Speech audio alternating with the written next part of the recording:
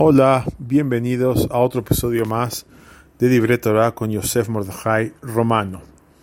Mi maestro, Rabbi Mihail Peretz Shlita, siempre nos comenta sobre una enseñanza del Baal Shem Tov. No forzar un consejo. Número uno, obviamente, no dar un consejo cuando no se le requirió.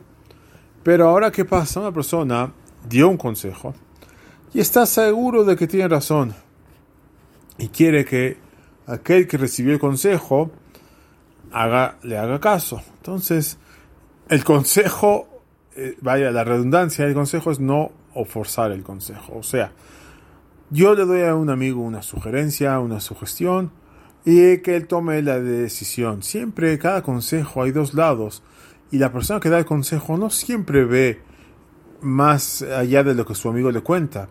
Y puede ser que su amigo, sin querer, no le dio toda la información.